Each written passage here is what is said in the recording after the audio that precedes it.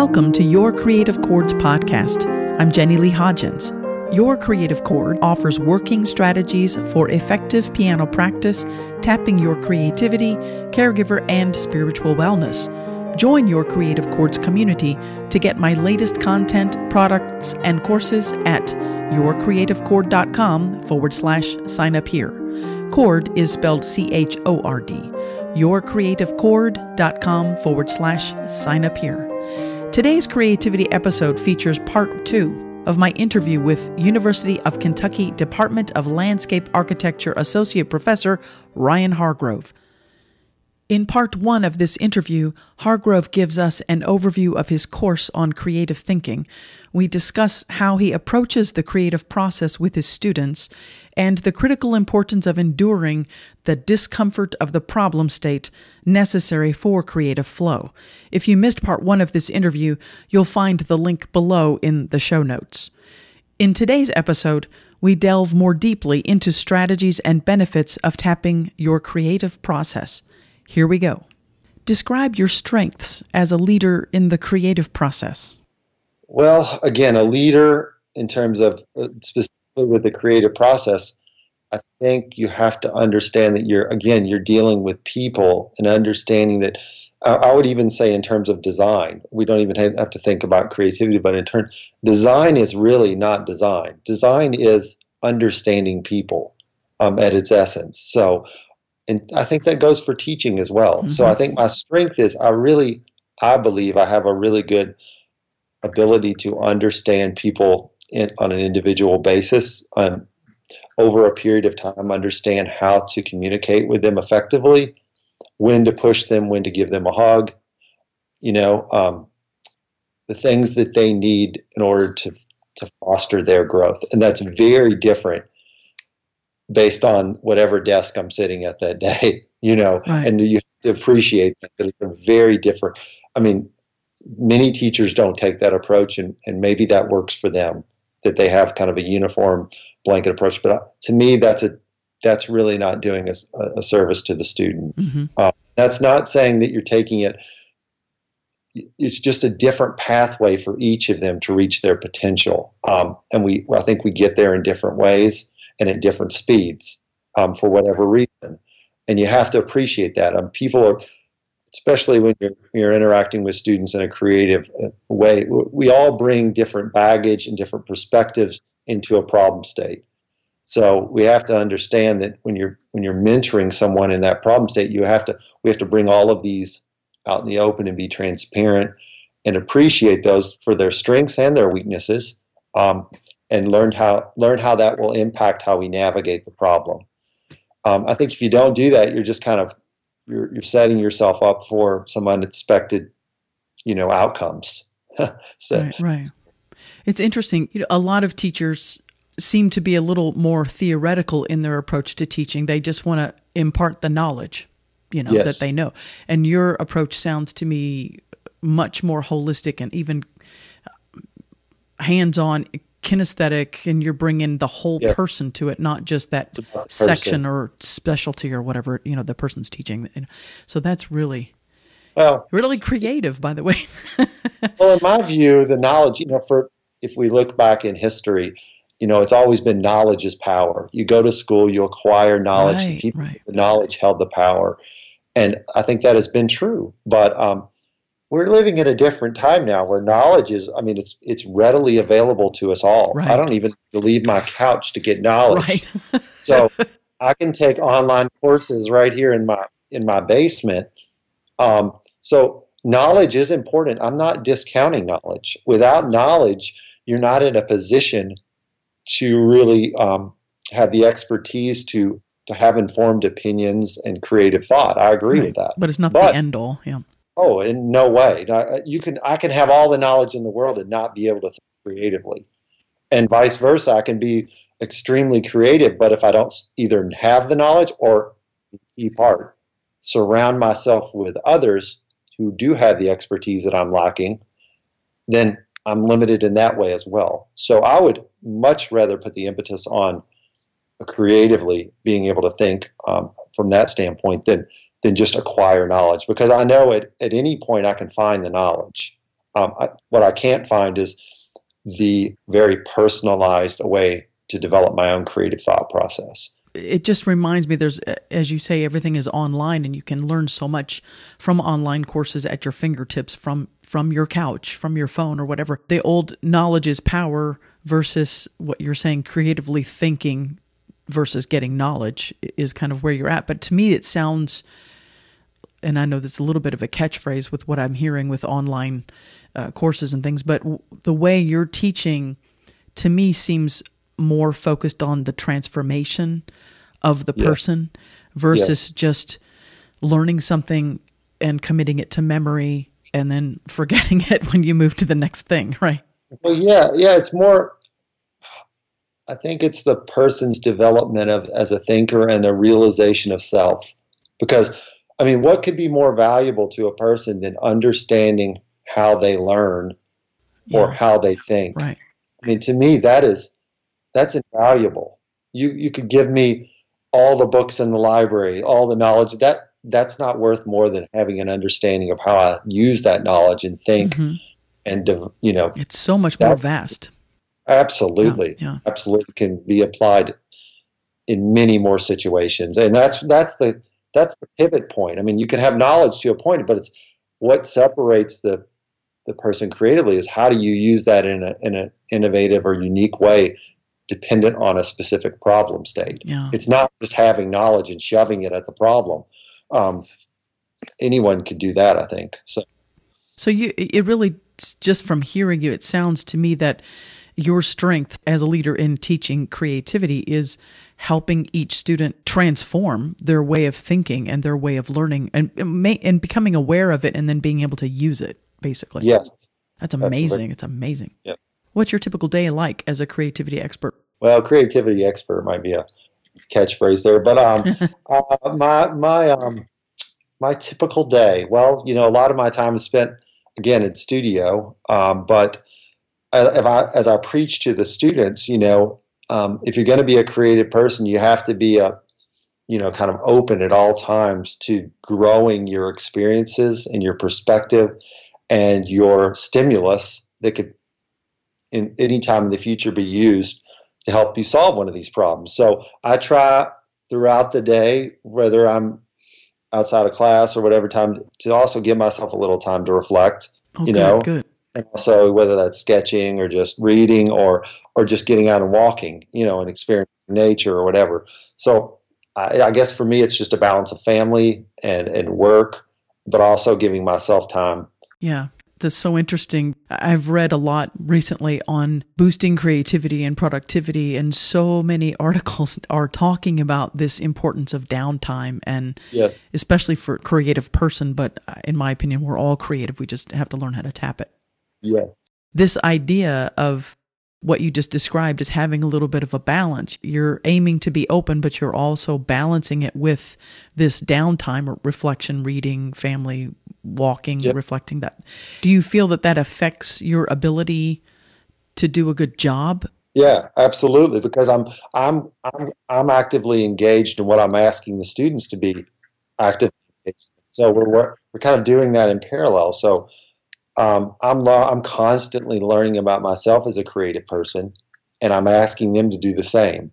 So, what impact do you think it has on you to take some downtime in nature or reading or just sitting around and reflecting? Do you see an immediate effect of that? Or if you don't have that, do you see any repercussions? I think it's a collective and immediate. I think there's a few things that are, this is all relative to the individual and their ability to do so. But I think just being active, whether that's, I know some people, exercise, but just getting up and moving. I think, letting your mind wander is really important. Like, I don't want to say being bored, but just not having it directed at a specific task, just being able to wander. And then the other, I guess, to wander, to let yourself walk around and get lost. And physically go to new places, try to walk a different path to work, go to a different area you've never been to. So engaging in places and people, I think both of those are really critical to growing as a creative individual. Do you see I don't know if you've experienced, because you're now in the groove of balancing yourself with this, but have you seen it with yourself or with students where you're not getting that downtime or time to relax or wander? Have you experienced the opposite of not having enough of that and how it impacts yourself? Or do you feel like you're now so in the groove of it that you know that it improves your flow or your work? I think it's absolutely true. I mean, so many of the students, and I'm going to even put myself into this, is we're connected to our technology, right? And I think that can be really good, but I also think that it typically leads to a kind of a stationary interaction with something, right?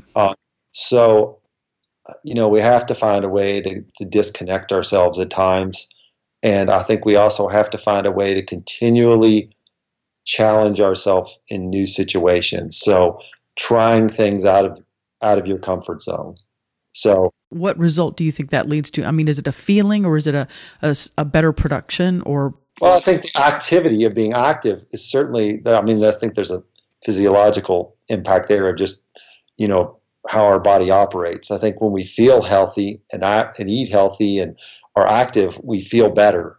So we're going to think more, there's going to be more clarity there, and there's going to be more energy, I would say.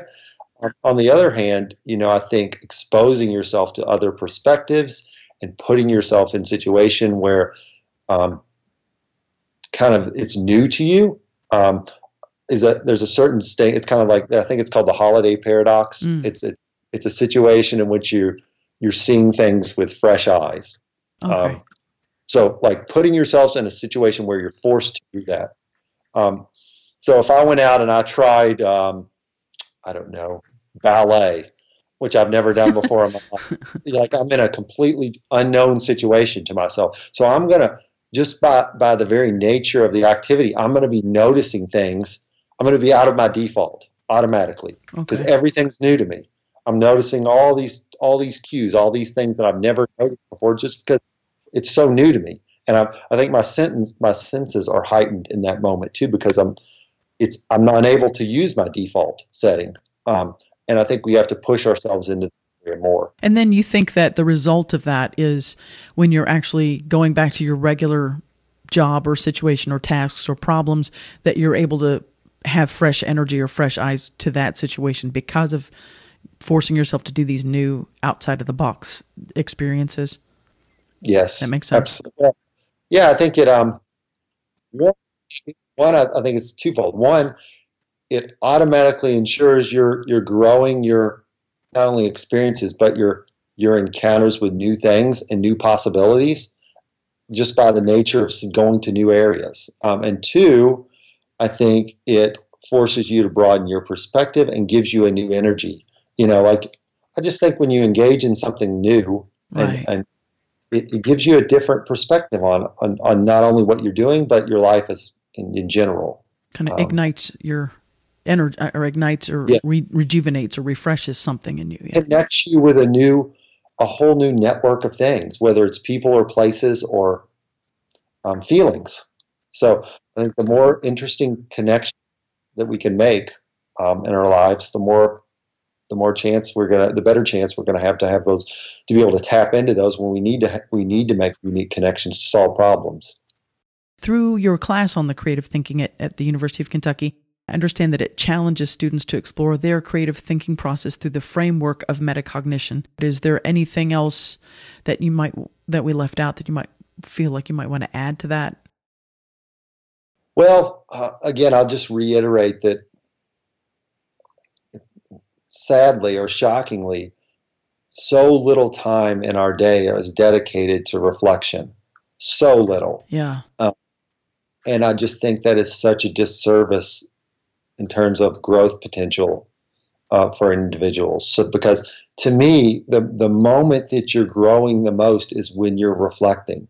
How many times have you done something? I do this all the time. When I try something or I'm engaged in a problem and I don't spend the time on the back end or even while I'm doing it to reflect, and then I'm faced with that a certain amount of time later, and it's like I repeat the same mistake or error that I did earlier. Mm-hmm. And the reason that happens is that I didn't give myself enough time for it to really sink in or reflect on it to where I could internalize it and grow from it. Interesting. So therefore, one, I'm more likely to repeat the same mistake that I made, and two, I haven't given it time to kind of ruminate in my mind to who knows where it would go, where it's going to grow off of that. So I may learn something that on the surface is one thing, but by ruminating on it, it's now connecting to all of these other infinite possibilities in my brain. So it's that time of pause and reflection and rumination that those interesting connections happen. So like with our memory, when we encounter something and we encode that into our schema in our mind, the longer we reflect on it and code it in a really specific or unique way, the better chance we have of not only recalling that, but of recalling it in a creative way. So if we're just putting things into our mind in the way we see them and as quickly as possible, we're losing like 90-something%, I don't know what the number is, but we're losing the vast majority. And a lot of what we're encoding in our brain is stripped down to the very bare essence of what we encountered. And this is so exciting to me because in the creative professions, they have these huge rooms where they have ping pong tables and relaxing sofas where people just sit around and play. And then they work on their software or whatever, coding or whatever it is that they do or designing or whatever. And I love this idea that adults, and not just children, but adults need playtime or downtime or time to sit in a garden or walk somewhere without thinking even, Yes, I love that it's coming up more and more in the things that I've been looking at online and researching and through your class. I can definitely see the way that you're perceiving or approaching things.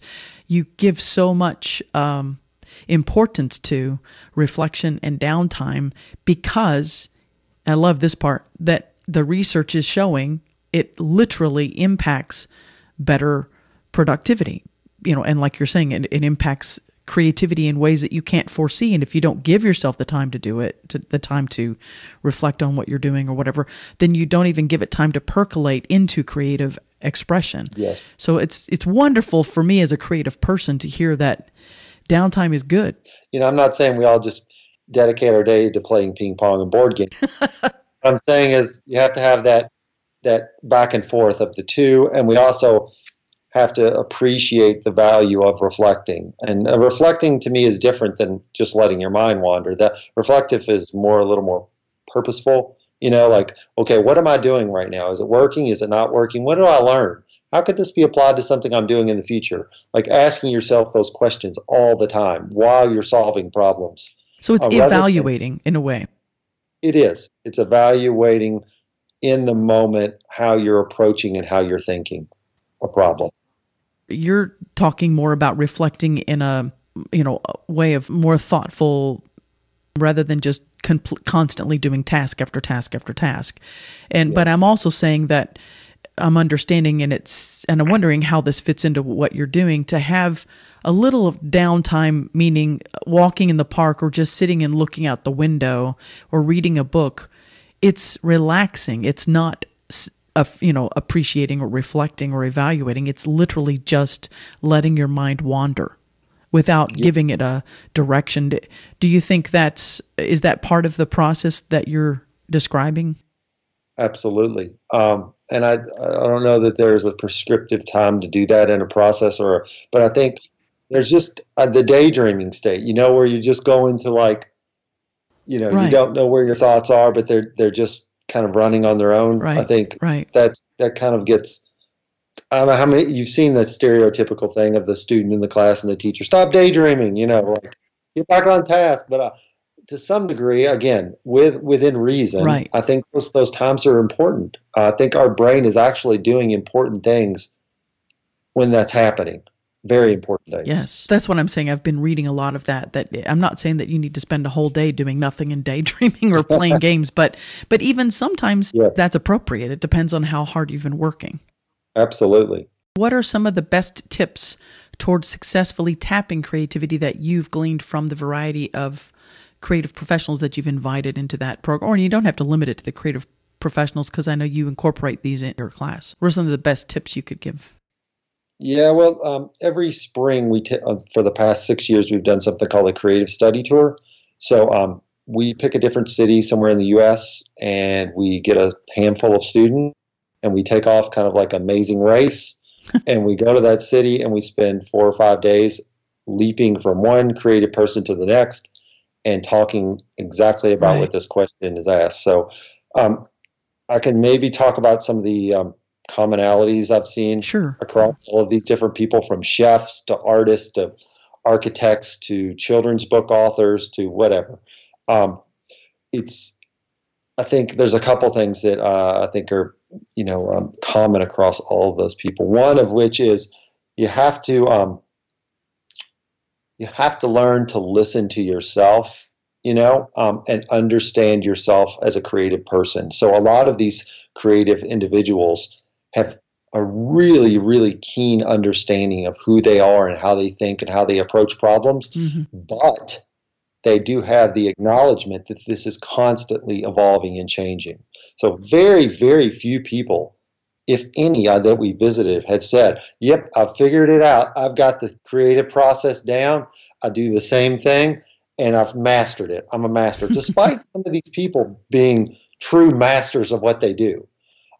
They acknowledge that creativity is a fluid thing, and every problem state you're encountering is a fluid thing. Therefore, you have to acknowledge and be willing to adopt an approach that is constantly evolving with you as a person and the problem state.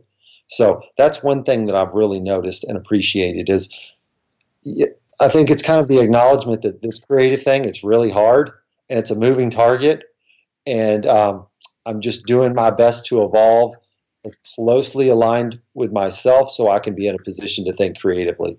But in order to do so, you have to have a keen understanding of yourself. Do you think there are any common things, strategies that people do to set themselves up to be able to tap their creativity? Yeah, I think one thing I would advise everyone is to try to engage in creative problems with others, and then watch how other people approach it differently than you do. And not only watch, but ask, kind of do these think aloud protocols where you're asking someone as they're working through the same thing you are, what were you thinking here? Well, how did you approach that? And then share how you did it.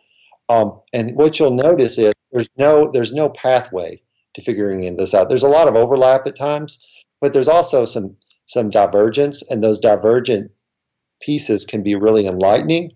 And they could be that some person approaches it differently just because that helps them, or that's the way they think, or it could be something you're missing that could really help you.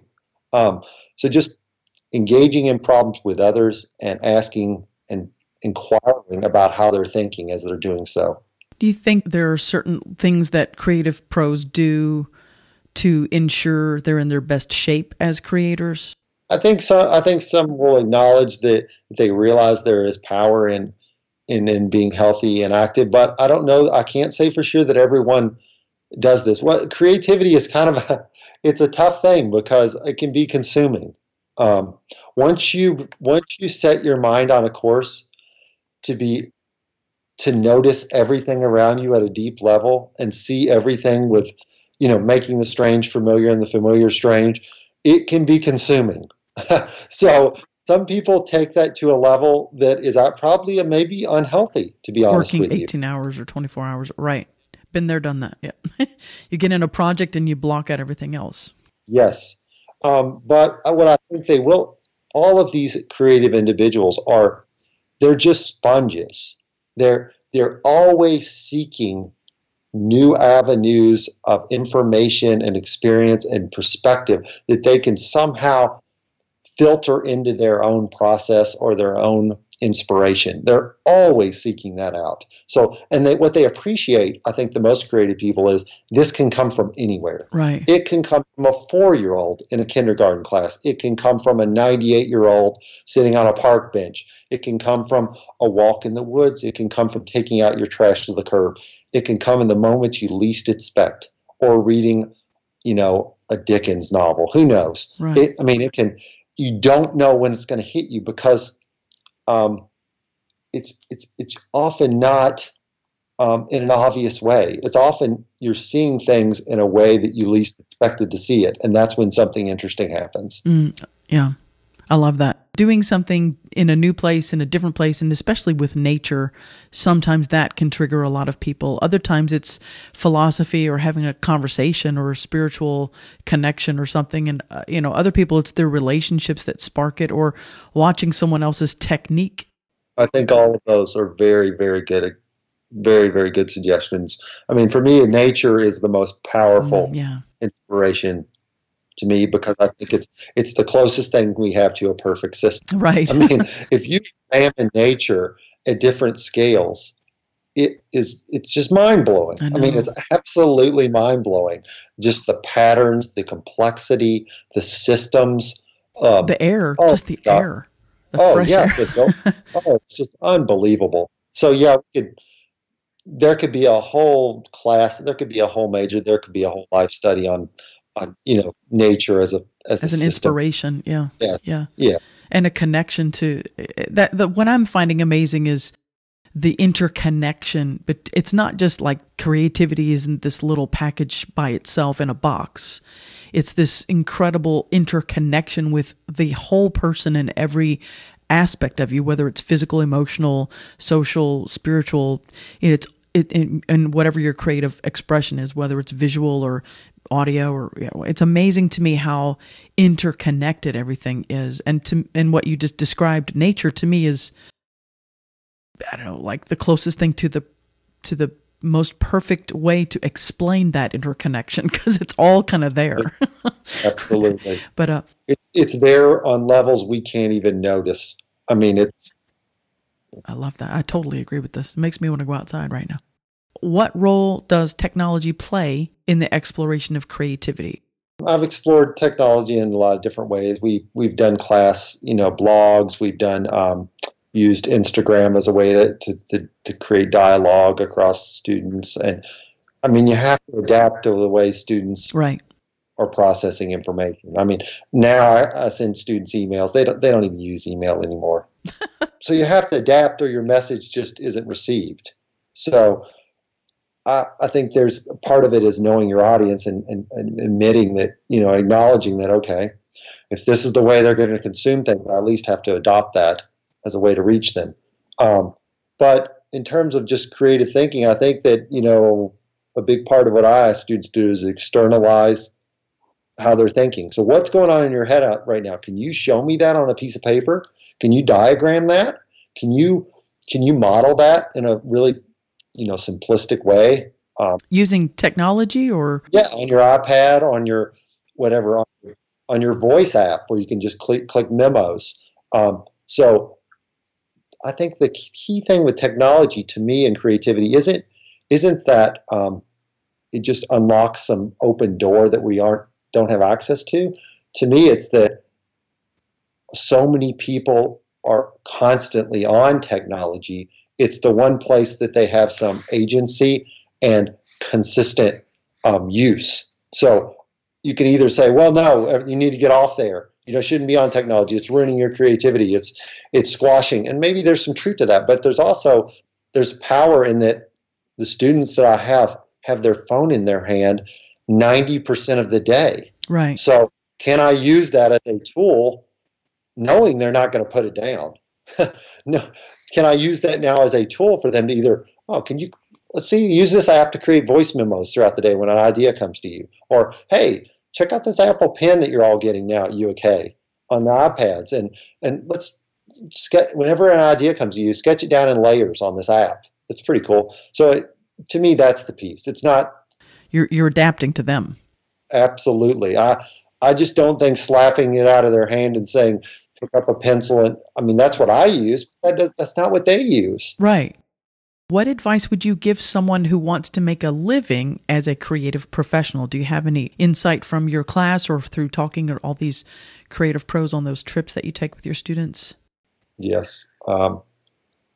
And this is hard to tell, you tell someone when you're 18, a lot of people are 18 or 19 or 20, you may not figure this out, but the best advice I could give someone who's going to be a creative professional or any individual is find your must, find your passion, because if you're doing something you're passionate about, all those other things are going to fall into place because you're engaged in it, you love what you're doing, and what can, in other situations, appear as just arduous becomes interesting and engaging and meaningful to you. So if you can find your passion, whether that's, I don't really care what it is. If you're passionate about it, you're more likely to excel at it, and therefore all those other things that students are worried about. Can I make money? Is there a career path? That'll take care of itself because you're more likely to be really good at that. And if you're really good at just about anything, then there's an avenue for success in whatever form you define success. So okay. That's what I preach to students, is allowing them to, find what is your calling. Like if you're finding yourself if you're a communications major, but you're spending all of your time doodling comics on the side, or doing artwork in your dorm room, and you just hate doing your other work, maybe you should pivot and explore what you're really being drawn to. That was my suggestion. In terms of a creative professional, though, obviously it's some of the things we talked about earlier. Is you have to have a certain mindset, and this goes for anyone, creative or uncreative. The best skill I can say that anyone can develop is to have a keen self-awareness. Because if you're self-aware, it puts you then in a position to really be valuable not only to others, but in a position where you can grow in any capacity that you're going to be asked to perform. How do you recommend to students to develop that self-awareness, to have that kind of a mindset or skill? What ways that they can reach that? Sure. I think surround yourself with people who bring out the best in you, and who you look up to in terms of who they are as people and the work that they're producing. And then ask of those people to be honest with you. And most of those people that you admire will be honest with you. But put yourself around people that bring out the best and ask and force you to excel. They challenge you as a creative person. Like, I want to be like that, or I want to aspire to do that. Or they're challenging you on a daily basis, and then ask them to be honest with you and assess you and give you feedback in an honest way. So many people come into our classes in design, and they come in with a level of competency pretty high, but they don't put themselves in positions where they're challenging themselves, or they settle for good when they could be great. So seek out those challenges. Seek them out, and seek out people that'll be honest with you. And in moments, I don't mean cruel. I just mean they're not going to just pat you on the back and tell you you're great all the time. Right. So, and whom you admire and because of what they're doing. Yeah. Yes.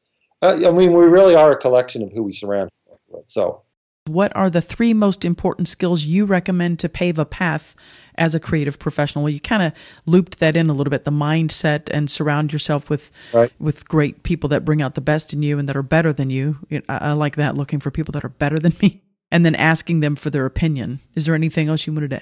Yeah, there's one big one that I haven't mentioned, which is the skill of association.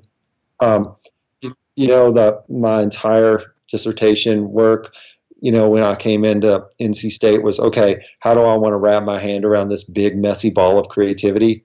And I could have spent an entire life working on that. Right. I had to decide, okay, what aspect of creativity do I deem most important? And it was the skill of association. What I mean by that is, how do you develop the ability to take disparate pieces and combine them into something new that addresses a problem in a new way? So how do we develop that as creative individuals? One way is we have to have the repertoire.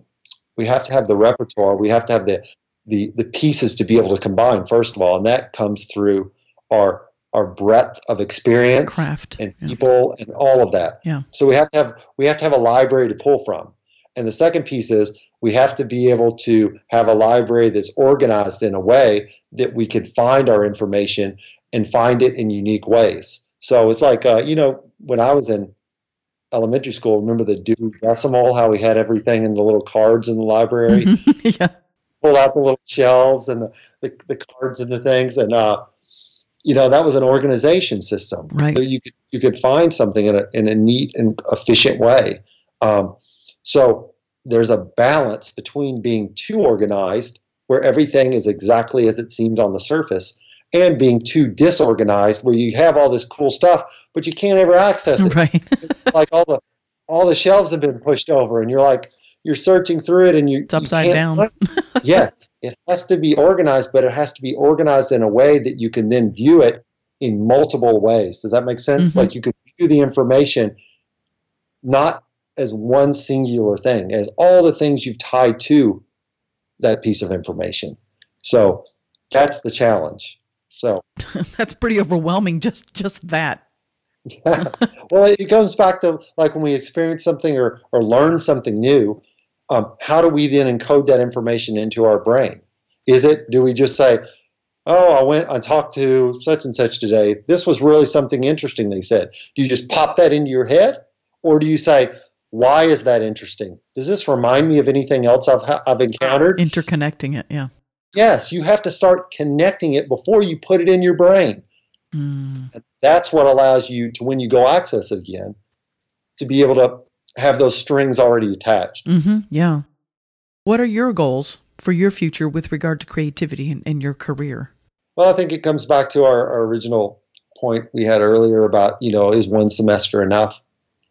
And I'm currently working on a few initiatives now to try and provide opportunities across undergraduate education at UOK where each student will have an opportunity to engage in these creative problem states, this active type of learning with a problem, this negotiation of problems, sometime in their time at UOK, whether that's an elective course, whether that's a co-curricular experience, whether that's a trip they take, whether that's a long-term master's project, I don't know. But how do we set up opportunities for students that they can engage in these creative deep dives, which reflection and association, all these things are a part of that. And how do we set up opportunities where they're able to interact with those throughout their time at UOK? So it's not a blip on their radar. Right. It's something that allows knowledge and skills to be transferred and grow and foster this type of thinking over time. So that's working. That sounds incredibly valuable for every type of student, no matter what their background or where they're coming from or what level, whether it's undergrad or graduate or beyond. I even feel that UK staff would benefit, the instructors would benefit from a class like that, just to explore things differently and maybe refresh, a little bit. Absolutely. This is what we all should be engaging in this. The UOK core should be this approach to thinking, I'm not discounting philosophy and humanities. I'm not discounting any of those subjects, but I'm talking about viewing all of that within a framework that allows all of this knowledge to be interconnected and associated and used in novel ways. I love it. And let me just clarify that I've launched an online blog. It's called Your Creative Chord, and I cover piano, creativity, caregiver, and spiritual wellness niches, but I also have some interconnections between those. And part of what I'm doing is interviewing creative people like composers and writers and you and others as I go, artists, and just trying to kind of get different perspectives on creative process like you do with your students on trips in some ways. I am a creative person, so I also bring out my own take on it. So a lot of the people that are coming to my site now I'm building some traffic as I go are, a lot of musicians, composers, artists, writers, caregivers, and people seeking more, personal growth, spiritual wellness type things. So they're all really open to the idea of tapping their creativity, whether it's for professional reasons or not. If there's anything that's relevant to my particular audience, what could you share about yourself or your profession or anything else that might be relevant about tapping creativity, whether it's for fun or professionally? I would just maybe end with the fact that, I think it's important. I've mentioned throughout this hour all these things that I try to impart onto students, but this goes for anyone, is just practice what you're preaching, So, visiting blogs like yourself and engaging and learning from others and advice they may have to impart onto you. I think that's really important, whether that's through, books or blogs or videos. It's just like immersing yourself in new perspective. Whether you agree with it or disagree with it, you're gonna grow from that. And I think that's really important for us all, is just to continue to challenge ourselves to do some of these things that we talked about today. And sometimes that can be hard. Life happens, so we get busy and we have to prioritize things. And unfortunately, some of the things we talked about today, like being active and wandering and eating right, and they get pushed to the bottom sometimes. Right. A little bit of balance. Yeah, and I would just urge everyone to, continue to try to push those to the top, because as you do so, it's going to impact everything below that. So if these things are at the top, if growing your experiences, if continually being active, if engaging with nature is at the top of your priorities, and it doesn't take a lot of time to do so effectively, everything that you have below that on your priorities is going to be positively affected by that. So that's what I guess I could end on that and just encourage everyone to do that. I love that. I'm going to do that. Thank you so much, Ryan. I have so enjoyed this. I think it'd be great to bring some awareness to what you're doing. It is amazing what you're doing for the students and for UK in general. Well, I appreciate you having me on, and I think conversations like this are important, and certainly I've gained a lot from the conversation today as well. So thank you. You encouraged me, so thank you so much. No problem. It was nice talking with you today. You too. Thank you. Have a great afternoon. You too. Bye-bye. Bye. Thanks for joining Your Creative Chords podcast. I'd like to thank creative expert Associate Professor Ryan Hargrove of University of Kentucky for taking time to share his perspective and experience on the topic of the creative process. If you missed part 1 of this interview, please check for that link below in the show notes. I'm Jenny Lee Hodgins. Feel free to share this podcast with others who may benefit from this info. You can get more inspiring strategies for piano progress, exploring creativity, caregiver, and spiritual wellness when you join my mailing list at yourcreativechord.com/sign up here. That's CHORD, yourcreativechord.com/sign up here. And if you enjoyed this podcast, I'd love to hear from you. Share your thoughts in the comments below this podcast link. You can also find Your Creative Chord on Pinterest, Instagram, Twitter, LinkedIn, and Facebook. Thanks for joining me. Have a fabulously creative day.